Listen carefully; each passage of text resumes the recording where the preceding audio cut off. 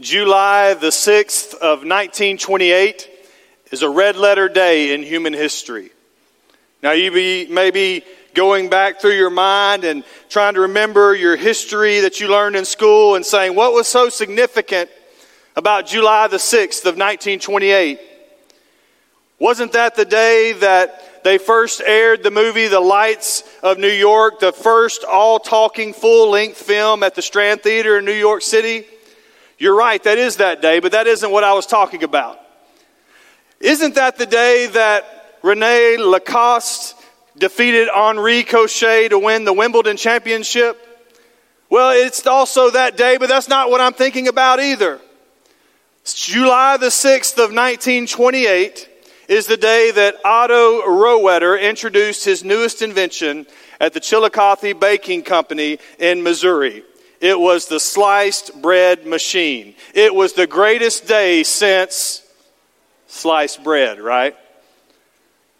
Before this day, people were in darkness, having to use a bread knife to cut each piece of bread. And they left jagged edges and varying thicknesses. But now, mankind had stepped into the light and could have perfectly even slices of bread for all of their sandwich creations. It was the greatest day since sliced bread.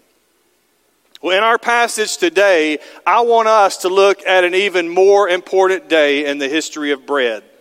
It was a day when 5 common loaves of bread were multiplied by the Son of God to feed an entire multitude of people. So if you have your Bibles with you this morning, I'd ask that you stand in honor of God's Word if you're able. We're going to be studying today in John chapter 6, beginning in verse 1. John 6, beginning in verse 1, the Word of God says, "After this, Jesus crossed the Sea of Galilee, or Tiberias. A huge crowd was following him because they saw the signs that he was performing by healing the sick. Jesus went up a mountain and sat down there with his disciples. Now the Passover, a Jewish festival, was near. So when Jesus looked up and noticed a huge crowd coming toward him, he asked Philip, 'Where will we buy bread so that these people can eat?' He asked this to test him, for he himself knew what he was going to do.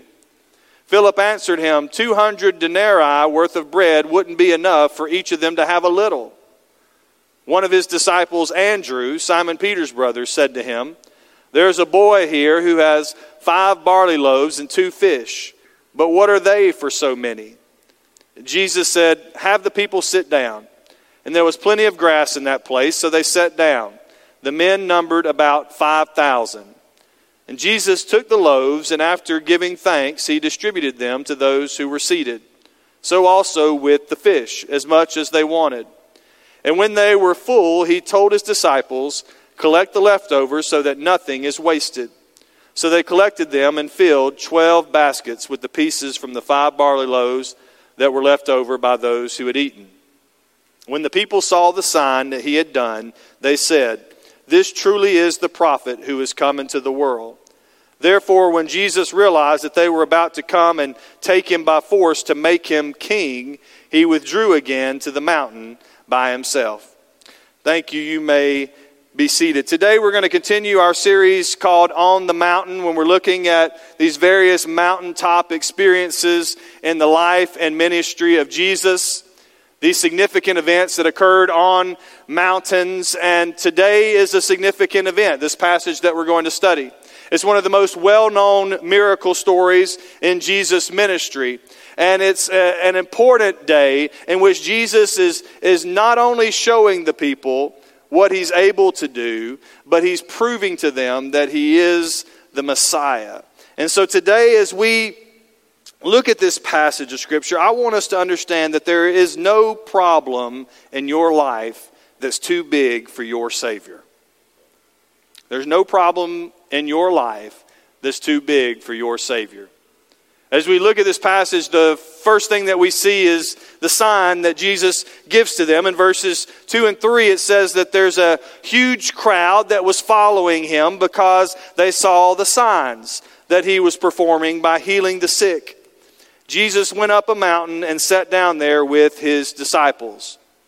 This means that word about Jesus is getting out.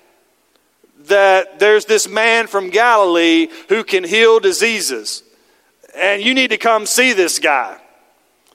Now, this is important because Jesus is going to teach everybody a lesson on this day.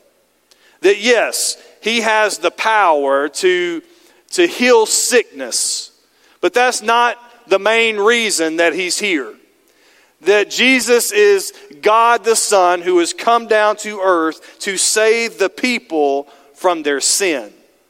He's going to cure all of the ravages of sin, including diseases. But he's more than just a healer. And this miracle is going to be a sign to the people that there's something greater about Jesus. In fact, he says there in verse 6, he says that he asked this to test him because he himself knew what he was going to do. And so Jesus already knows in his mind that he's going to show the people something significant about who he is and about why he's there. That there's no problem in your life that's too big for your Savior. So what is the sign that Jesus would give the people? When you look there in verse 4, John tells us that the Passover, a Jewish festival, was near. Now, what you need to know about John's gospel is that John is very deliberate and very intentional about the language that he uses in his gospel.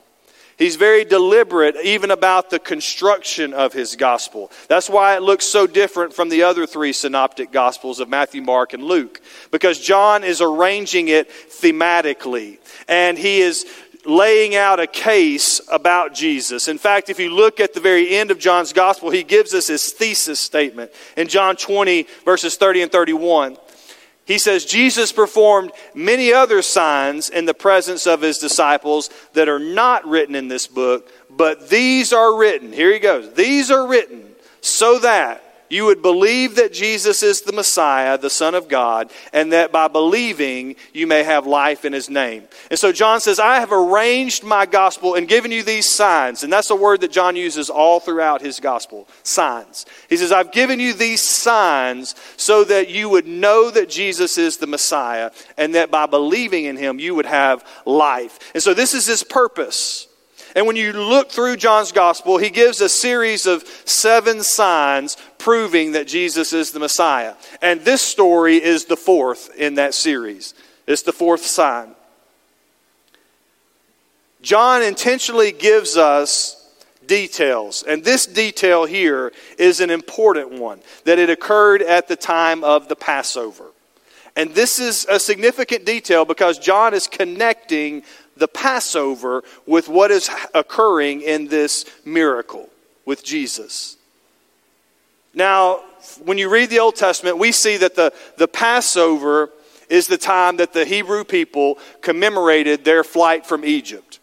It was the time when the 10th plague from God came upon the land. And on that night, the death angel, which was the wrath of God, poured out over the land. And God smote the firstborn of all the Egyptians, but the firstborn of the Israelites were passed over.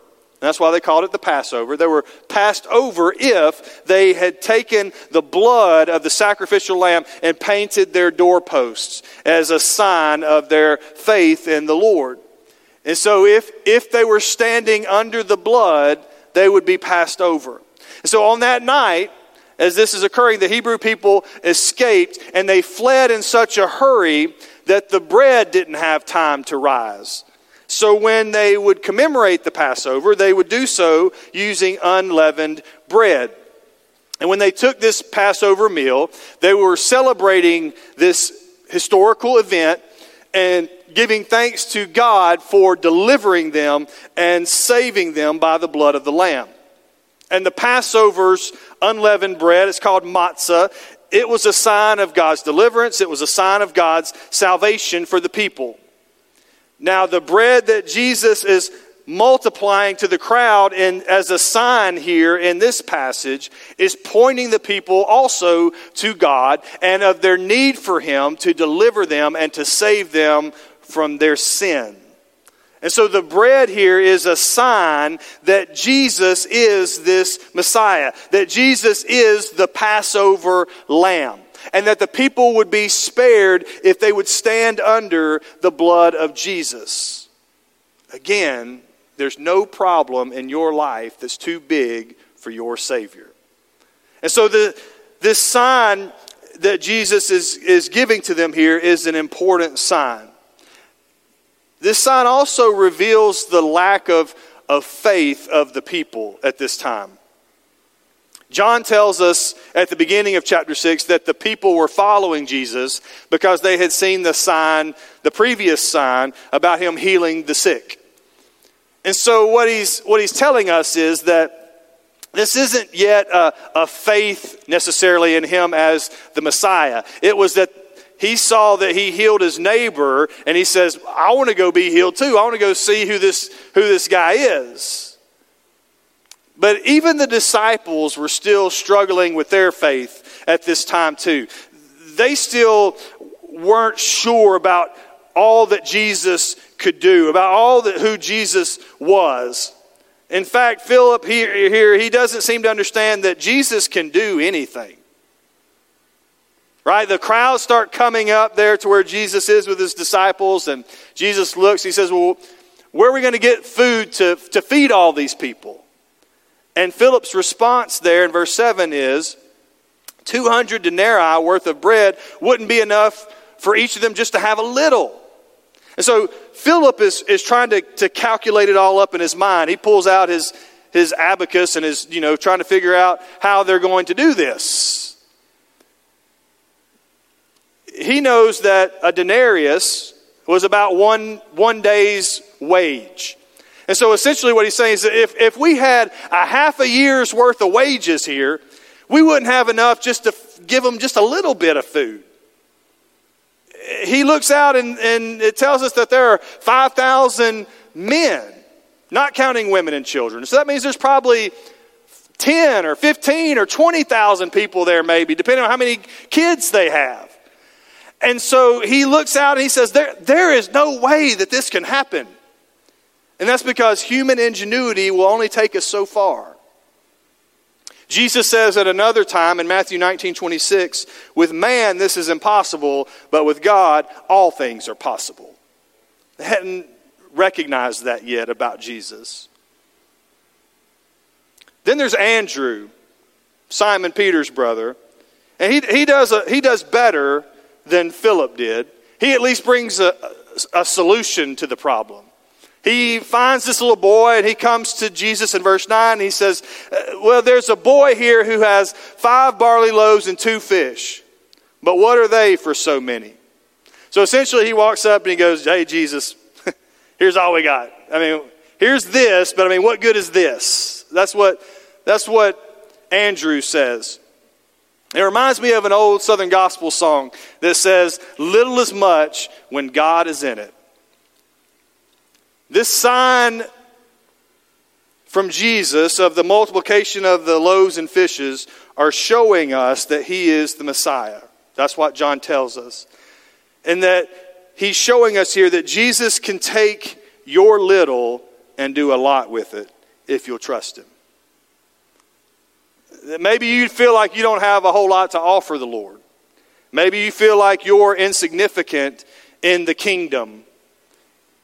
But Jesus can take your little and He can do a whole lot with it if we trust Him. Because there's no problem in your life that's too big for your Savior.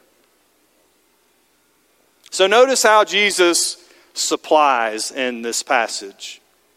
We have a problem. The people are out in an isolated place, it says. They're far away from any fast food restaurants. I mean, they're probably way out in Carnes somewhere. And they can't find anything to eat. They're in need of food. So what is it that they're going to do? We all have problems in our life like this, don't we? It might not be this same problem, but we face issues when we don't know what to do. We don't know how this is going to work out. Maybe we're like Philip or Andrew, trying to solve it with our own human ingenuity. Say, hey, there's this, but what can we do with this? This isn't much. But there's no problem in your life that's too big for your Savior. Because Jesus' power transcends human problems. Notice what he does in verse 11. Jesus took the loaves, and after giving thanks, he distributed them to those who were seated. So also with the fish, as much as they wanted. So here's what happened. Jesus took this little boy's 5 loaves of bread and 2 fish, and he prayed and he gave thanks to the Father for providing for this multitude. And he gathered the disciples together, and he began to break off the pieces of bread and break off the pieces of fish. And he gave it to the disciples, and they would go give it to the crowd. And before you knew it, they had fed 5 people. And the bread hadn't run out, and neither had the fish.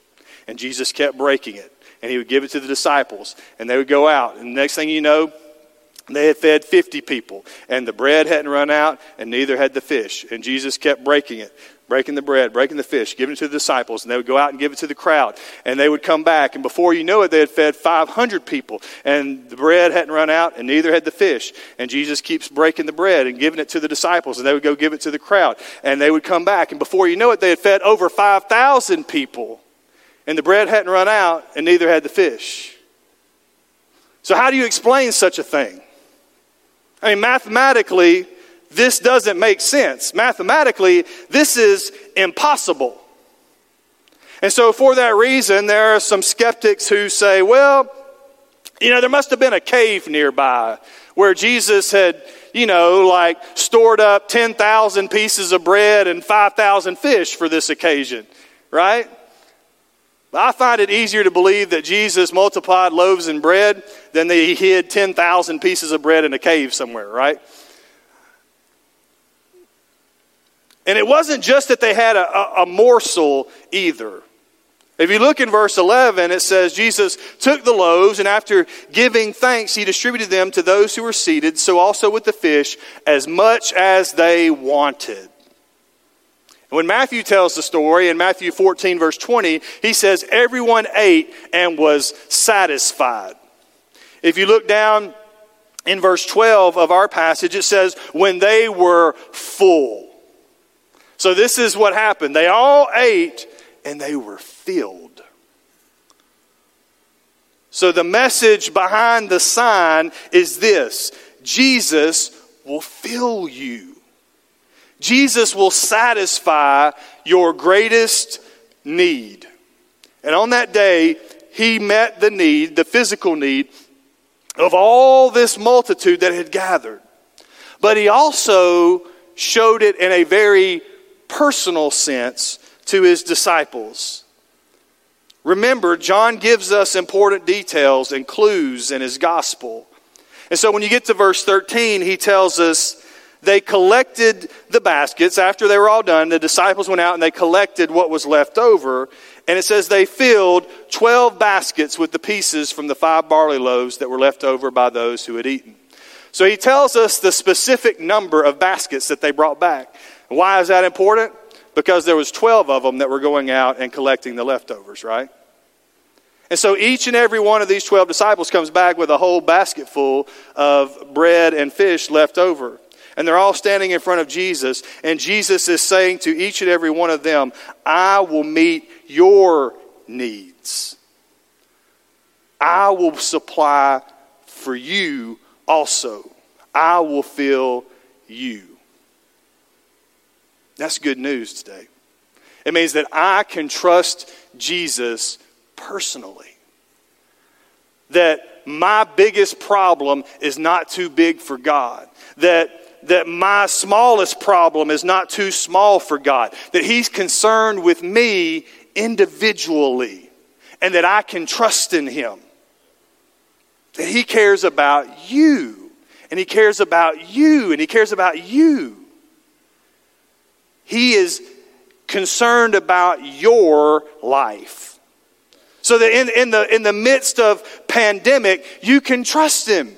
In the midst of nationwide unrest, you can trust him. In the midst of unjust treatment, you can trust him. In the midst of family problems, you can trust him. In the midst of uncertainty about your future, you can trust him. In all circumstance, you can trust him. In every circumstance, you can trust him. There's no problem in your life that's too big for your Savior. Which brings us to the final point in our passage today, that he is the Savior. And that's what the point of this miracle was. Jesus took these 5 loaves of bread and these 2 fish. He fed a multitude. And it says that the people were so impressed with Jesus that they were trying to overtake him and make him their king. In verse 15, John says, when Jesus realized that they were about to come and take him by force to make him king, he withdrew again to the mountain by himself. The people liked having a holy magician that could make food appear for them whenever they were hungry and whenever they needed it. They could kind of get used to this sort of thing. They liked having the bread king. That's what he says here. It was the same thing for the crowd that was coming to him because they had witnessed the sign of the healing miracles. They say, we'd like to have this guy around that can heal us when we're sick, that can feed us when we're hungry. Let's make him king. But the multitude missed the point of the miracle. In the feeding of the 5,000, Jesus was certainly concerned with the people's hunger. He was concerned about their physical needs. In fact, in verse 5, that's what prompted all this. He asked Philip, where will we buy bread so that these people can eat? And so Jesus was concerned about the fact that they were hungry, but he was trying to teach them a deeper spiritual truth in this miracle. It wasn't just about filling their bellies for a few hours. It was about filling them for eternity. When you look further in John chapter 6, in verse 26, the crowds find Jesus and they come to him, and he says to them, I say to you, you seek me not because you saw signs, but because you ate of the loaves and were filled. Now Jesus uses the Greek word there, horao, which is translated as saw, or it says not because you saw the signs, but it really means to see and to perceive, to understand. And so what Jesus is saying in verse 26 is, I say you're coming to me, you're seeking me, not because you understood the sign, not because you saw and perceived what the sign was about. You're just coming to me because you ate the loaves and were filled up. He says you didn't get what the miracle was about. You're only coming because you want more food. You're coming because you're seeking a physical answer from me. And so he begins to talk with the people, and he's using bread as a symbol throughout John chapter 6. And he comes to verse 30, and this is what Jesus says to the people. Or the people say to Jesus, what sign then are you going to do so that we may see and believe you? They ask. What are you going to perform? And so they say, all right, do some other sign so that we can see and understand. What are you going to do for us? And in verse 31, they gave him a suggestion, right? They say, well, our ancestors ate the manna in the wilderness, just as it is written, he gave them bread from heaven to eat. And so they say, that's a pretty good miracle in the Old Testament that maybe you could do when he gave manna. He gave us bread every day then. Won't you do that one? They seem to forget that their ancestors really got tired of the manna and complained about it every day. But Jesus says to them in verse 32, truly I tell you that Moses didn't give you the bread from heaven. My Father gives you the true bread from heaven. The bread of God is the one who comes down from heaven and gives life to the world. And so Jesus is showing them a deeper spiritual truth here. He's saying it's not really about bread here. We're talking about the real bread of heaven is the one who comes down and is going to give you life. And all of a sudden, they kind of got a sparkle in their eye, and they said, boy, that sounds even better than maybe real bread. That we could have life. And so they say in verse 34, sir, give us this bread always. That's That's the bread that we really want. The one that's going to give us life. And what does Jesus say in verse 35? I am the bread of life. No one who comes to me will ever be hungry. No one who believes in me will ever be thirsty again. But as I told you, you've seen me, and yet you do not believe. So Jesus' response to them is this: I'm the bread of life. I'm the Savior of the world. I'm the one who can really fill you. I'm the one who can satisfy the need that you have that's even greater than physical hunger. I can satisfy your spiritual hunger and poverty. The people are still kind of unsure. What should we do? How should we respond to Jesus? And so Jesus presses them even further in verse 53. He says to them, truly I tell you, unless you eat the flesh of the Son of Man and drink his blood, you do not have life in yourselves. Whoa. Now he's talking about eating flesh and drinking blood. I mean, he's making this difficult here. In verse 54, he says, the one who eats my flesh and drinks my blood has eternal life, and I will raise him up on the last day, because my flesh is true food and my blood is true drink. The one who eats my flesh and drinks my blood remains in me, and I in him. So what is Jesus saying here? He's showing them what he's about to do. That he's going to sacrifice his own body. That he's going to shed his own blood for their salvation. That he would be the Passover lamb. That his blood would cleanse them and would provide forgiveness. That his body would serve as a substitute for them in death. That he could save them from their sins. And he says to them that they'll have no part in him unless they place their faith in his sacrifice on the cross to save them. That if we don't eat his flesh and drink his blood metaphorically by placing our faith in Jesus as Savior, then we don't have life. So Jesus is showing them that we've got an even bigger problem than we realized because of our sin. That our sin had separated us from God. And that we needed a Savior to come and to reconcile us to God. We needed a Savior who could pay the price for what we've done. And here he is offering his body and his blood on our behalf. Because there's no problem in your life that's too big for your Savior. There are some today in this room or who are watching online, and today you may realize that I like Jesus. He seems to do nice things. He provides. He heals. But today, perhaps, just like these people in this story, you realize that there's a bigger problem in your heart. You realize that there's a greater need that you have than being filled up with food. That you need to be filled up spiritually. That you need to be forgiven of your sin. And the only way that you can do that is by trusting in Jesus' death and sacrifice on the cross for you. The only way that you can do that is by believing that he was raised from the dead, conquering sin and death and hell for you and for me. And today you can be forgiven of your sins. Today you can be reconciled to the Father because of what the Son did for us. And so maybe this is a decision that you need to make in your heart today. In a minute we're going to have a time of response, and we're going to stand and we're going to sing together.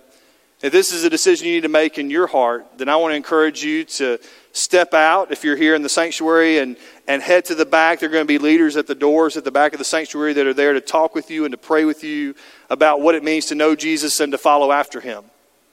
If you're watching online or even in the room, you can pick up your phone and you can text the word DECIDE to the number 865-234-3241. And we'll text back with you and follow up with you about this decision and what it means to know Jesus and to follow after him. And so this is a decision that you need to make today, to call on Jesus as your Savior. I want to encourage you to do that because John says this is why he wrote his gospel. He says these things are written so that you would believe that Jesus is the Messiah, that he's the Son of God, and that by believing you would have life in his name. And my prayer is that each and every one of us would have that life through our trust in Jesus as our Savior. Christians today, as we think about this passage of Scripture, we've been reminded that Jesus can take your little and he can do a lot if we'll trust him with it. So what is it that we need to trust him with today? Maybe there are things going on in your life that you need to come and lay before the Lord. You can do that there at your seat. You can do that even here at the altar. But to say, Jesus, I know that there's no problem that's too small. There's no problem that's too big for my Savior. And today you want to trust him with those things in your life. But however God's speaking to you today, now's the time for us to be doers of this word and not just hearers only. Let's stand with every head bowed and every eye closed. God, we give you thanks today for your word and for how you speak to us. Lord, for the challenge that you put before us. God, I'm thankful that you're more than a healer. You're more than one who can multiply bread. But you're our Savior. Lord, that you came to save us from our greatest need, our greatest problem, which is our sin that separates us from you. And that you were willing to offer your flesh and your blood to save us. And so, God, I pray for anybody here that doesn't know you as their Lord and Savior, that today would be the day that they would call on Christ as Savior and that they would give their life to follow him as Lord and that they would be born again this morning. Lord, for Christians, I pray that you'd work in our hearts. Lord, as you show us that you can handle anything that's before us. Lord, that there's nothing too great for you. And so, Lord, we trust you in all things and everything. In Jesus' name we pray. Amen.